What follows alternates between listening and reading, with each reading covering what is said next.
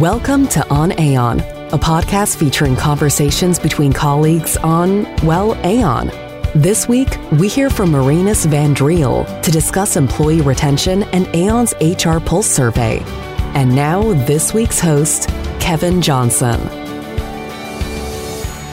Hi, colleagues. My name is Kevin Johnson. I've been a colleague at Aon for 11 years and was recently appointed to the role of North American Chief Operations Officer. I would have to tell you that I'm really excited about this new role. There's so many things that we're going to accomplish in North America, and just happy to be a part of what's happening within Aon today. Enough about me, though. With me today, is Marinus Van Driel. He is the Human Capital Strategy Leader in Aon's Human Capital Solutions practice, where he serves as the leader for North America Workforce Optimization practice. Marinus has unique perspective in today's topic, Aon's most recent global HR Pulse survey on managing the Great Resignation. Because of his vast experience in the talent assessment space, he has helped clients reimagine the future for over 15 years. Thanks for being here today, Marinus. Now, before we get started, it's a tradition on Aon for hosts to ask guests a quick warm-up question. So here we go. For the benefit of our listeners today, can you please tell us a little about your role in the firm? Certainly. Well, I think the easiest way to describe it is that I have the coolest job in Aon. I think I get to dream about what the best elements of our human capital practice I can bring to our clients to address their needs. I truly get to work very, very creatively with our team to build really novel and innovative solutions to address things like skill shortages, or how to think through things like reskilling, or even how to build better, more compelling employee value propositions, which I'm sure, as we'll discuss today, is really a hot button topic for all of our clients to start thinking through how best to retain and to attract new talent as well. Great, thanks for sharing that, Marinus. With that, why don't we just jump right into the first question? You were the second guest, so I've heard, ever to join this show when the On Aon podcast launched in 2021. In that episode, you spoke specifically about resiliency in the workplace during very uncertain times. A lot has changed since then. What have you noticed about employee resilience since you were here the last time? I think for me, the short answer is that it's more important now than it's ever been before. I mean, when I joined On Aon now more than a year ago, we were still kind of in the midst of the pandemic, trying to figure out what's next and what was going to happen. And what became really clear during those couple of months, both preceding and following that recording, is that resilience was something that each and every one of us as individuals were concerned about. We were just kind of managing through every day at work and trying to figure out what's next and how to keep one foot in front of the other. And our clients were actually doing the same thing as well. They were just thinking through, well, gosh, what is next? How do we need to support our employees? Building on that a little bit more, what I'll also share is that there are a couple of other things that have become equally important. So if you think about resilience, it's the ability to bounce back from setbacks. Certainly, we've had a huge setback societally and economically, and also in our lives as a consequence of the pandemic. The other things that have become important are agility and belongingness. So a lot of our clients are now starting to think through, well, okay, we've gone through this one really compelling, disruptive event. There may be others that are looming ahead. So how do we build a workforce that is agile and that can bounce forward in order to meet the challenges that are ahead? And this is a really, really big thing. Organizations are starting to think through the skills that they need to build internally, skills that they need to attain in order to evolve their business models. And then also, in parallel to the pandemic, obviously there were a lot of societal issues that occurred that brought the divisions across the entire US society and globally into stark focus for everybody. And therefore, belongingness is another element that has become really important as well as a key component to helping foster resilience in workforces. So if you can start thinking about these three things in combination, so you've got resilience, which is that ability to bounce back from setbacks, agility to bounce forward, and belongingness as the other magic ingredient here in terms of building a more well-rounded workforce. Those are really the core tenets of what it means to build a workforce for the future. And those are the things that we're really focusing on with our clients today. Thank you so much for that, Marinus. I mean, it's really interesting, those three components that you've talked about. This idea of bouncing back is one thing, right? Everybody can kind of get that, but the notion of bouncing forward is somewhat of a new concept, and I've heard this a bit with our new well-being chief well-being officer with Rachel Fellow. She kind of first mentioned that, so it's really interesting. To what extent are our clients, really asking us to dig in deeper for that? What are you doing with that information? I imagine that's is pretty challenging for all of us. Yeah, well, I mean, we're working with clients right now in our space to reimagine their entire workforce to be able to be more agile. So, for instance, we're working with a large fintech organization where they've asked us to think through their entire job architecture. So, a job architecture, for those not in the know, is the entire collection of jobs in an organization and how they're structured, and also how those jobs get paid for. So this client realized that they needed to rethink the types of jobs that they have in their business. But more importantly, they also needed to rethink the skills that they have within their organization. So they have the hardiness, they have the agility in order to rise to whatever is next. And we're helping with that work. And then fundamentally, what the client will then do with the information that we provide to them is they will then build an employee value proposition based on those insights that is more compelling, so they can retain the talent that they want to retain and also attract the talent that they want to have from outside of the organization.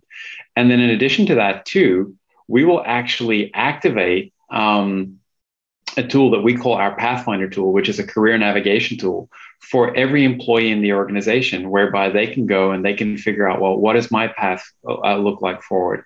What are the jobs that I can get? What does my career trajectory look like within the organization? And then also, what are the very discrete tactical things that I need to do in order to develop my job, or myself rather, in order to get to whatever those next jobs are, whether it's the next job, the second job, or the third job in the chain.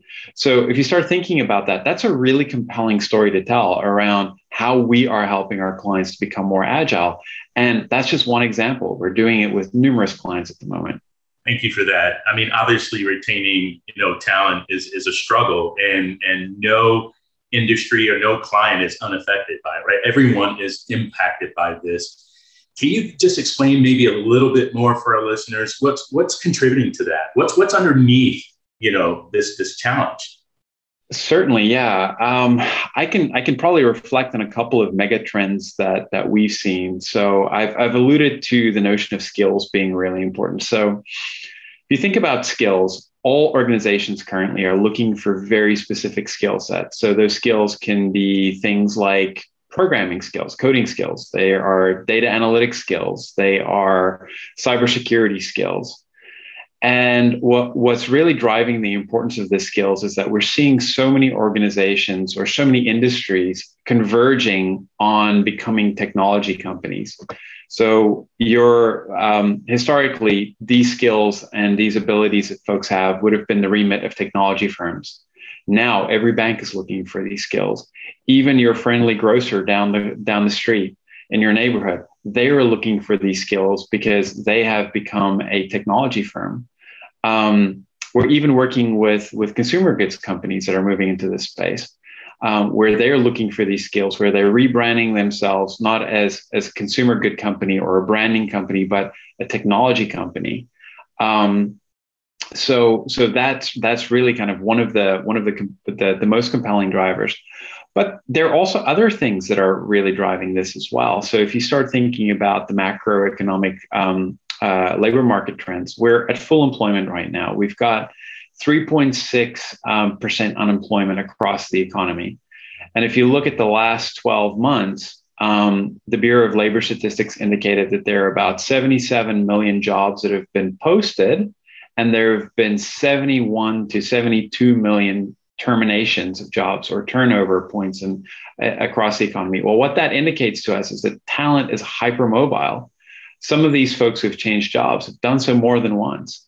And that's really challenging to clients because people who have skills are in high demand, and they have a lot of optionality in terms of where they can go for employment. So certainly this is really kind of helping us bring this narrative regarding agility and belongingness and resilience to our clients, because they really have to think about those things in connection with one another to attract and retain talent. This is so interesting. And I just hear it more and more every day. What are you seeing as some of the emerging best practices, amongst employers to try and, really retain the talent that they want to keep? Absolutely. So I think the first thing is focus on skills. So I've touched on that a couple of times. That's really becoming a best practice. We are moving into an economy where skills will become the new molar level of talent management, if you will. So as an individual, we're all a collection of skills, that we bring to the table. So our clients are trying to figure that out. We're working with them to do so. I think another one that I'll touch on is thinking about the whole person in the workplace. So thinking about what it is that drives a great work-life experience. So if you start thinking about those elements of agility, resilience, and belongingness, all of those things are driving a person's work-life experience. And how we as talent practitioners facilitate a better working life is by combining better talent management practices, by driving better wealth practices, so pay and retirement practices, and certainly by offering folks better benefits as well. So benefits that are tailored to their individual needs, where they are in terms of their life and certainly their career trajectory. So really thinking about the person as a whole and thinking about what all the different levers are in connection with one another rather than in isolation. Great. Let's shift just a little bit more here. And can you speak to some of Aon's recent HR Pulse survey data and what it's saying about employee retention? Absolutely, I'd be glad to. So we collected some of this data in December of 2021, and there were three really compelling trends that we found there. The main reason why folks were leaving jobs was because they were able to get better pay elsewhere. So that's a product of people just being in demand. If you have skills, you have opportunities. The other trend that we saw, the second most common reason for why people left their jobs, was that folks were perceiving that they have career opportunities elsewhere that are better than at their present employer. And then the third reason is kind of related to that too, is that folks just perceived a lack of career growth within their current employer. So for me, these are all imminently fixable things if you're an employer. Employers can start looking at these things and say, we can provide more competitive pay. Or yes, we can articulate what the career opportunities are available within our firm, so folks aren't tempted to start looking elsewhere. So it really comes down to really and truly making those opportunities visible for employees and starting to think through, how can we enable our employees to see a career path beyond the next job with us? How can we provide them with the support in order to get there and do so in a very tangible and practical way? Great. It's interesting, Marinus, I would have thought that, some of the things that you would have just shared now would have included things like balance, like the well-being components of that. But it seems as though, it's all still gearing towards that everyday colleague who wants to better themselves, who wants more pay, who wants more opportunity, who wants to have greater impact. I'm just a little bit surprised that this whole well-being piece of it didn't emerge as one of the pieces, that you shared as most prominent.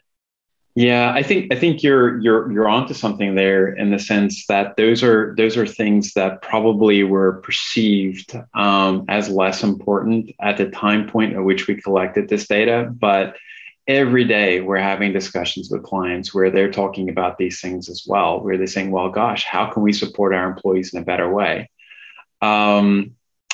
I think those topics will only become more important as time goes on rather than less.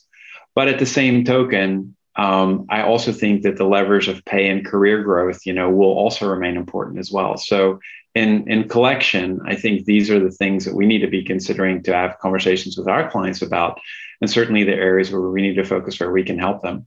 Thank you so much, Marinus. This was really insightful and frankly, for me, a few surprising points, that you've thrown out there. But listen, before we sign off, I'd love to ask you just, one more question. And, since we are on the theme of talent and retaining talent and things of that nature, what excites you most about Aon's future?